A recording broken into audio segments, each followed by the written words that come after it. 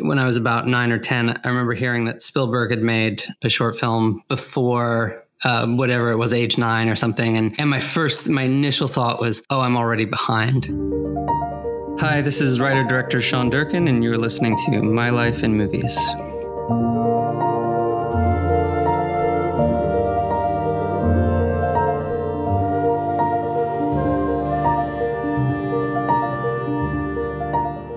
You sent us a list of some movies that have been particularly inspiring to you, and we're going to go through them in chronological order and get to know you a little bit better. So why don't we start with your earliest childhood movie memory? So I don't have a clear first screening sort of memory, but in my house as a kid, there was a group of movies that were just on repeat that I'd watch with my dad and my sister. And they were Back to the Future, Beetlejuice, Big Trouble in Little China, Jaws. But I think the one that made the biggest impact was the Goonies.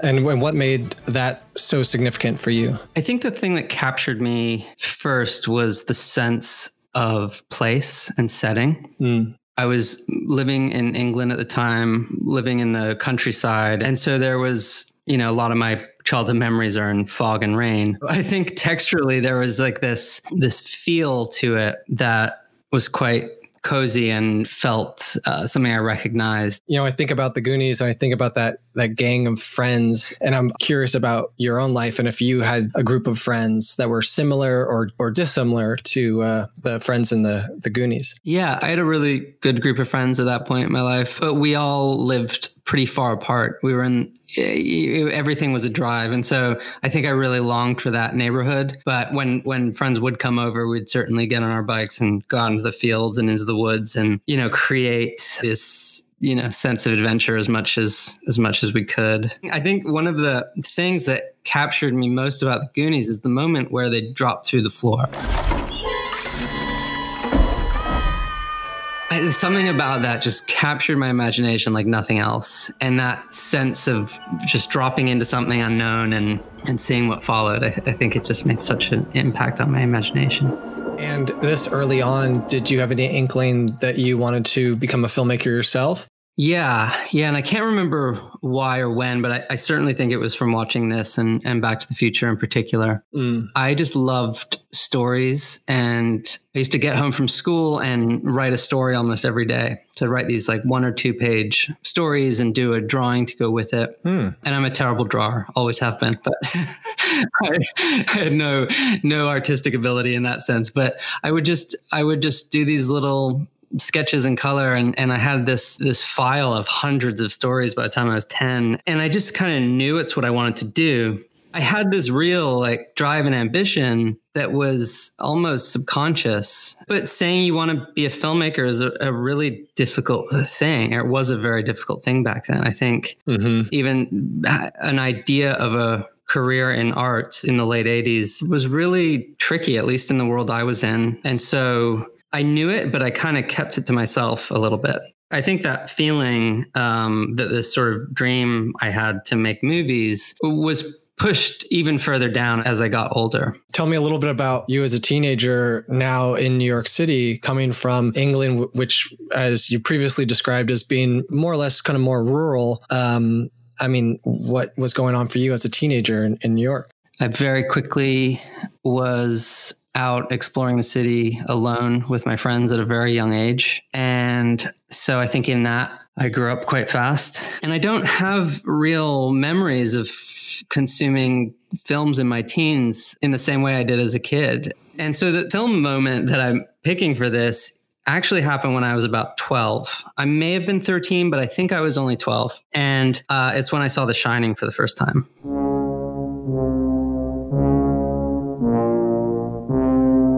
I would say it was the most influential and important moment of my cinema going experience and cinema going life. Do you have any recollections of that first viewing? My friend, his name was Adam Sobel, he invited me to his house, and it was downtown, and I'd never been downtown. I don't think I'd ever been below 34th Street at this point. I went down to his house, and we went to St. Mark's Place. It was the first time I'd ever been to St. Mark's. We got harassed by an older kid and almost mugged and chased, and we ran away from him and just had this real childhood introduction to downtown New York. And I remember we got back to his house, and he also had an older brother who had a copy of The Shining. And I remember going up to this living room. It was kind of in an attic, and he was like, "We're going to watch this. This will blow your mind." And I think I was kind of primed for it at the time because I loved scary stories. I love ghost stories. Another part of my childhood was my mother and I would go walking in Hampstead Heath in North London on foggy mornings, and she would kind of tell ghost stories, and she'd let me watch anything, and I was allowed to watch anything except Nightmare on Elm Street.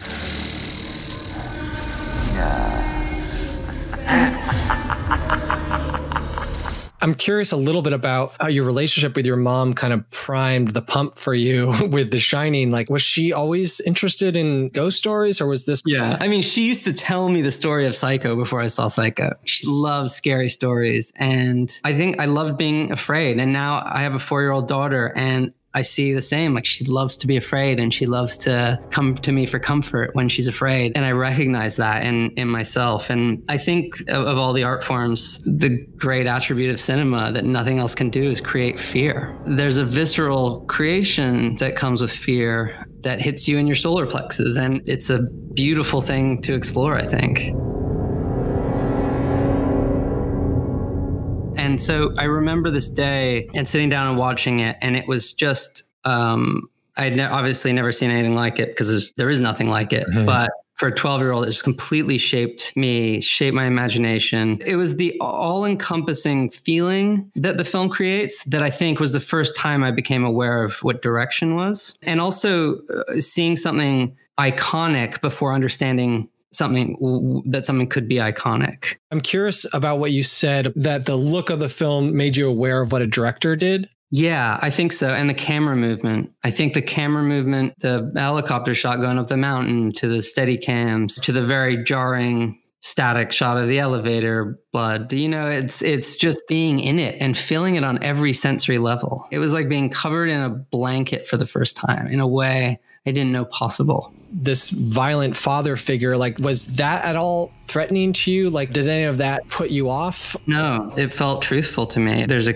character truth to it, which is that it's a family trying to start over when they haven't done anything to deal with the real problems within the family. And when she's talking about how long it's been since he's drank, it's like he hasn't drank. I can't remember, is it 6 months or 6 weeks or something? He's been sober. He hasn't had any alcohol in 5 months. Or it's just, but it's it's not 6 years. It's a very short amount of time. And she just goes along with it. And she doesn't want to look at the real problems there.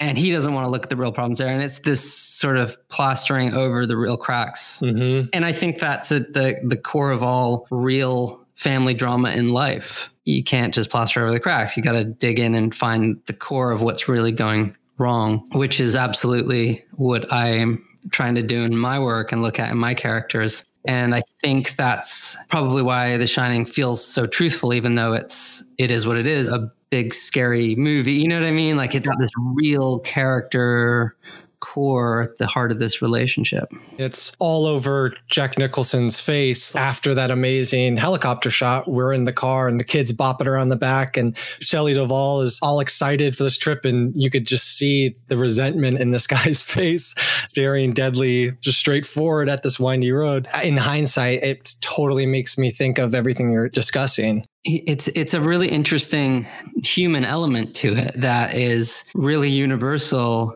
And something I think is really natural, which is, if we just move on and start fresh. I think it's a real natural desire, but wherever you go, there you are. You can't really just start fresh. You can start fresh and do other things to help yourself along or to help your family along, but you can't just move. I have to ask, I mean, it seems like you've moved several times. Yeah. Was this something that was registering for you, like on a personal level? Oh, yeah. Okay. Absolutely. We moved all the time when I was a kid, and there were small moves and there were big moves. And it's interesting creating this list because I think a lot of the most formative viewing moments happened just after one of the major moves. Like this one was, I was 11 and moved to New York, and within a year saw The Shining. So while I wouldn't have been conscious of these things, I think I was certainly starting to understand them on a, subconscious human level. And you mentioned you didn't see too many movies actually in your teenage years. I have a few really great movie memories from that time. Like I remember we'd be skating and we'd stop and, I remember seeing 12 Monkeys in that time. I remember seeing Seven with my dad at that time. Like there were a few things. And so it was very much alive. And I started to write short fiction at the time too. I mean, I'd always written stories, but I was kind of keeping that alive again, quietly. Still quietly. Yeah. Still simmering under the surface. Yeah. And then I went to this college in upstate New York called Hobart College, and I played soccer there, and I went to play soccer, and it didn't really work out. And it's sort of, that's where I took the step to actually major in photography and writing. It was almost like reaching this moment where I was like, okay, I can no longer run from this. I'm just gonna do it, and I'm gonna start saying that I do it, and I'm gonna start saying out loud that I want to do it. My father really wanted me to be an architect. And I think it's part of probably why I kept this filmmaking dream to myself, not to myself completely, but wasn't too vocal about it. And the funny thing is, he was so supportive of it, but at the same time, he was like, become an architect. It's a basis for life. He had this whole theory about if you're an architect, you understand how to build anything, and then you can go off and do something else. But I just knew to be an architect, I had to have the passion for it. And I knew I didn't have the passion for it. I knew my passion was in filmmaking. So in this conversation with him, it was like this pressing moment where I had to say no, this is my passion. And the funny thing is that one of the first things he said, he was like, well, if you want to be a filmmaker, you got to watch Chinatown. And he's right.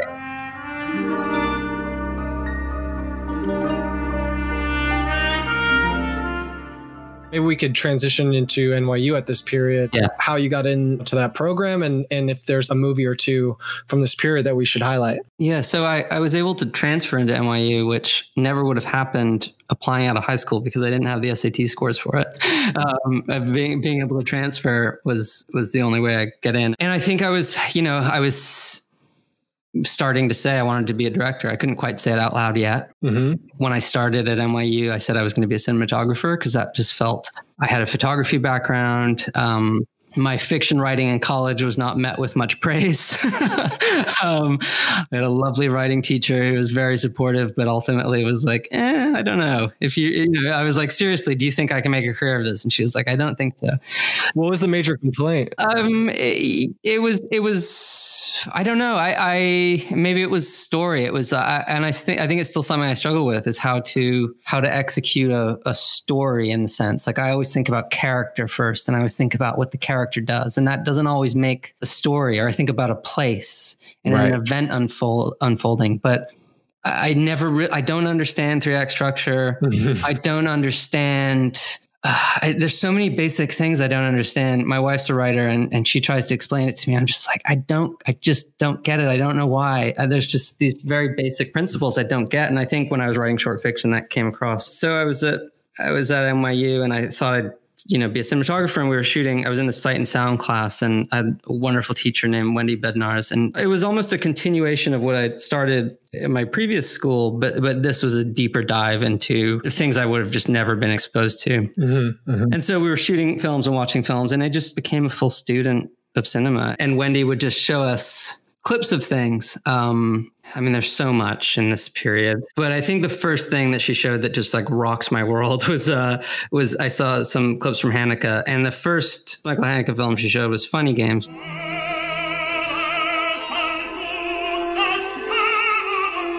And then I went to the NYU library, which was an amazing collection of movies, most of which on VHS. And you just go and you could take out anything and, get a little cubicle with one of those tiny little screens and VHS built into the TV. So I went and just started exploring Michael Haneke's work. And it was seeing Code Unknown for the first time that just blew my mind.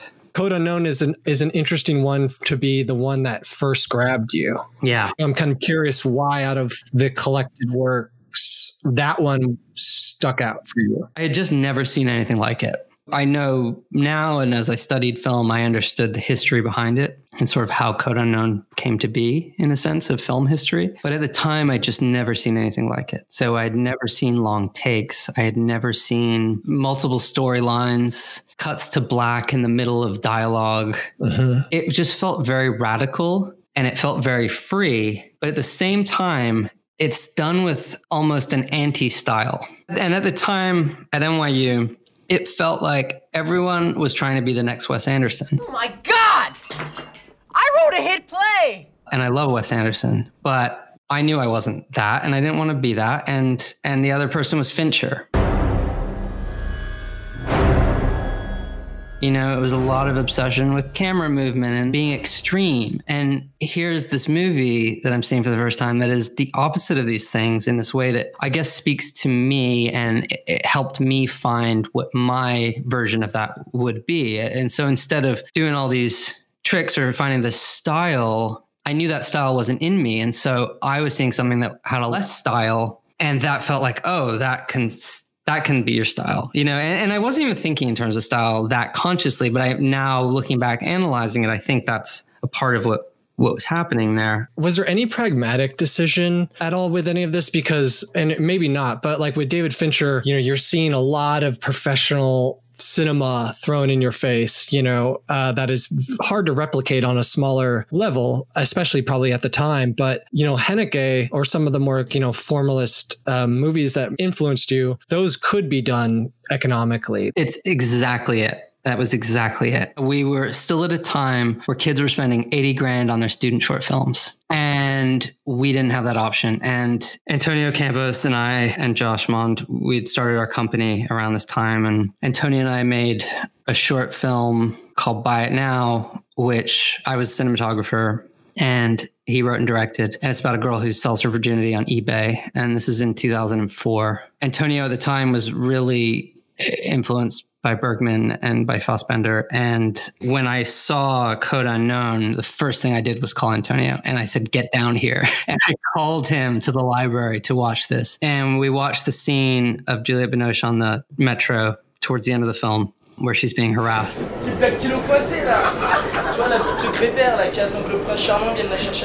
It did exactly that. Like, how do we make films that are emotionally truthful, have great performance, that we can do for money, no money, because we didn't have the option. And Haneke feels, especially Code Unknown, it feels like he's out in the street shooting real life with real elegance and great performances and absolute truth with every piece of clothing, every performance. There's a scene, a few scenes into that film where a guy gets a phone call and he's driving a car. Oui? Comment? And you hear the whole conversation and then he hangs up and then you realize he's a taxi driver. You know, that is just the information was in every single scene is given to you in an order that you just don't expect it. And so it was all this kind of how to be radical, how to push boundaries without having, you know, excessive color correction and cameras that drop down from buildings and dolly through windows. I don't know.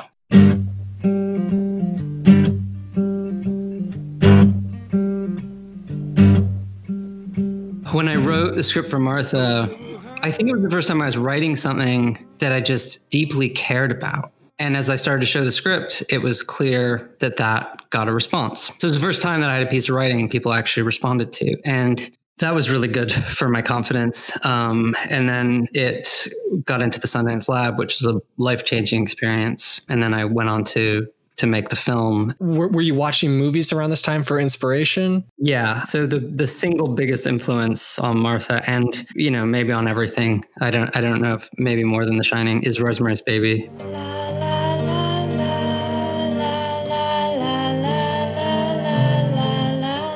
After I got out of school, I was still very much studying films. I mean, Antonio and I would go to Film Forum all the time. I mean, it was like, I feel like I lived at Film Forum between 2007 and 2011. You know, it's my favorite cinema in the world. And so they were showing Rosemary's Baby sometime around then on 35. I'd never seen it on 35 and I went by myself, and I love seeing movies by myself.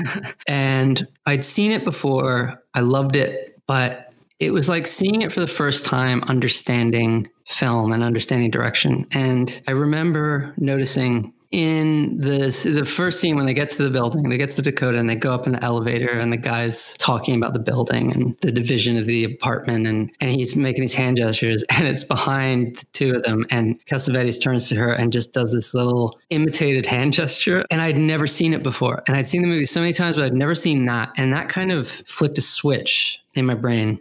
And I think in that screen, I noticed everything for the first time of that detail and that playfulness between them as a couple and the tone and the humor and again, the paranoia and the fear and how those things could be all blended up into this truly original vision was just astounding to me. And then it just became my go-to for every lesson about camera move and direction and the small things too. Like I think my favorite scene of any film of all time is after they go over to Roman and Minnie's house for dinner for the first time. And Minnie's doing dishes and Rosemary is behind her and she wants to help, but Minnie won't really let her.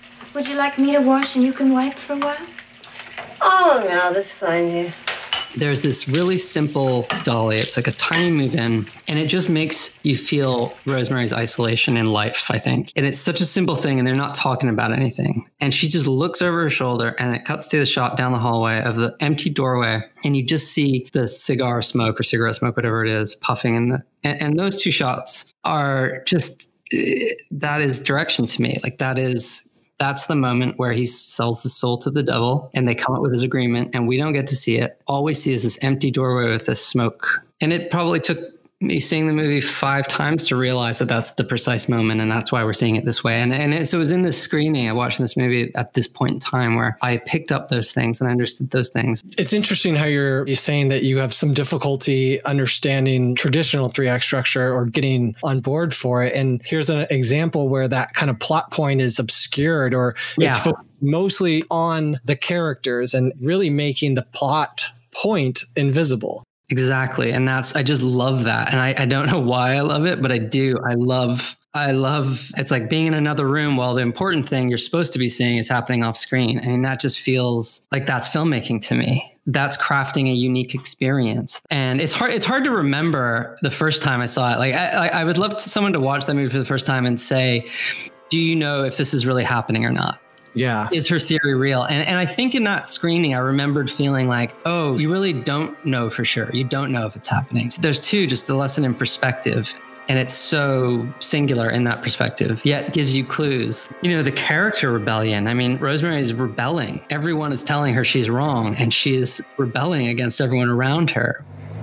Dr. Hill, there are plots against people, aren't there?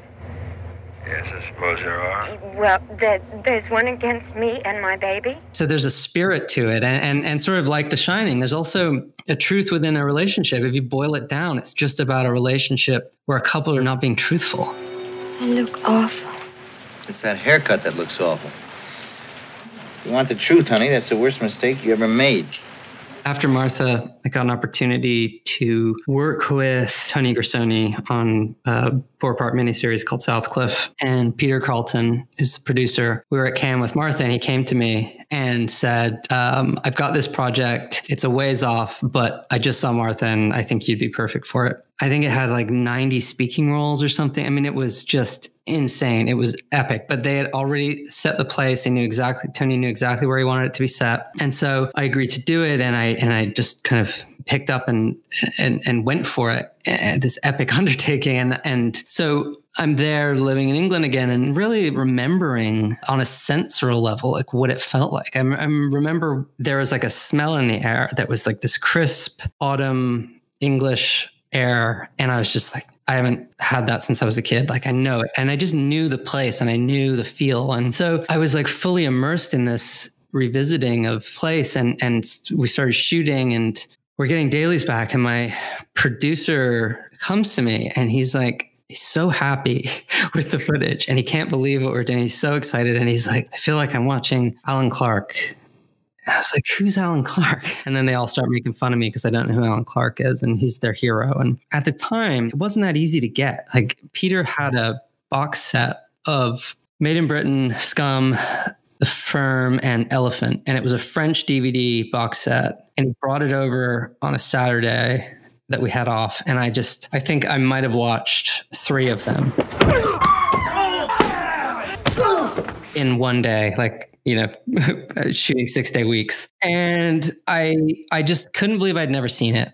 It was like watching a truthful moment in a specific place and time. And that is Alan Clarke. I mean, he covers all of these corners of English life, and each one is done with an absolute need to capture truth. And that doesn't always mean natural. You know, it gets silly, it gets crazy, it gets violent, it's everything. And it's sort of the 70s American thing too, like that Altman has and Hal Ashby has, is they're just a bit more loose and everything's not so perfect. And I feel sometimes like this weight to be perfect with the way that everything is done nowadays. And it just felt like he was making constantly, and everything was so, he wasn't afraid to fail. And some of the stuff is just crazy and out there. And then you just, within that, there's just these absolute masterpieces like Road and Elephant and The Firm. Those films have a marvelous use of, kind of coming back to The Shining, of Steadicam work and just keeping the pace and the tension so strong. Yeah, I mean, I think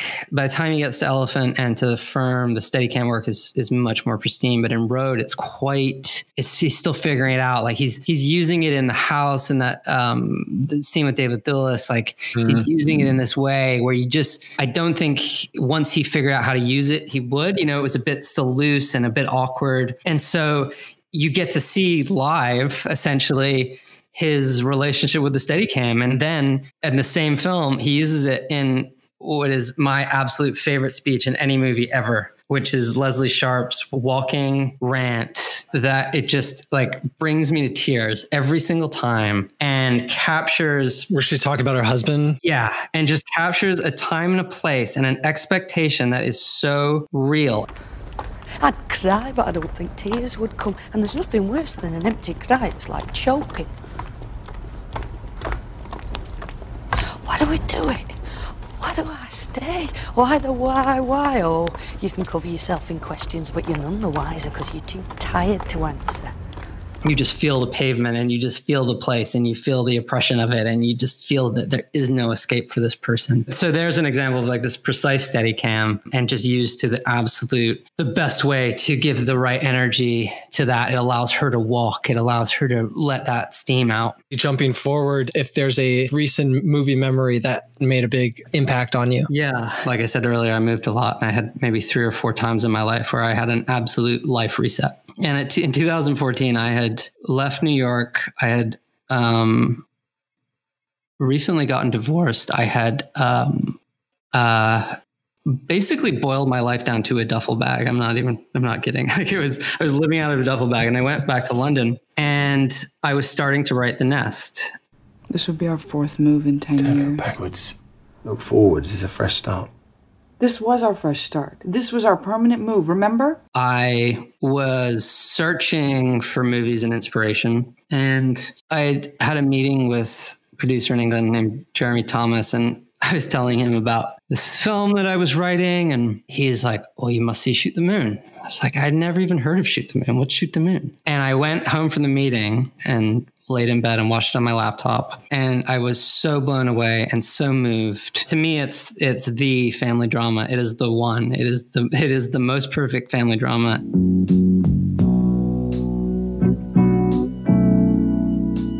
Its atmosphere without going into genre or paranoia. Mm-hmm. It's a sense of place, that house, this atmosphere, and then the kids. I mean, the kids just, in one scene of her trying to do her makeup. How do I look? Like a hooker. No, you look beautiful. You don't look anything like a hooker. See, I don't look anything like a hooker. What's a hooker?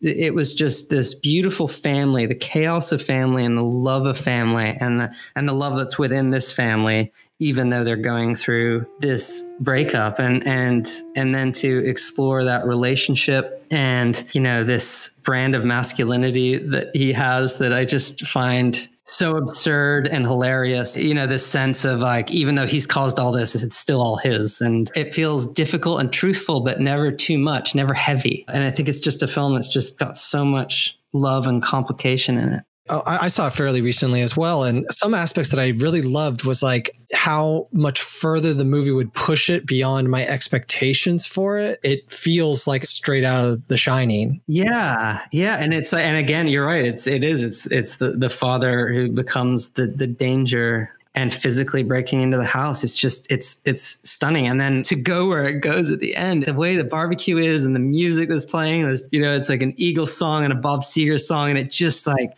sets this calm, like it taps somewhere into my psyche of like what a barbecue felt like from my childhood once. Oh, it's a corn, thanks. I love corn. With butter on it. What do I get? Kiss. You know, it just like does this beautiful thing to calm you right before it goes to this place of madness, but absolute truth.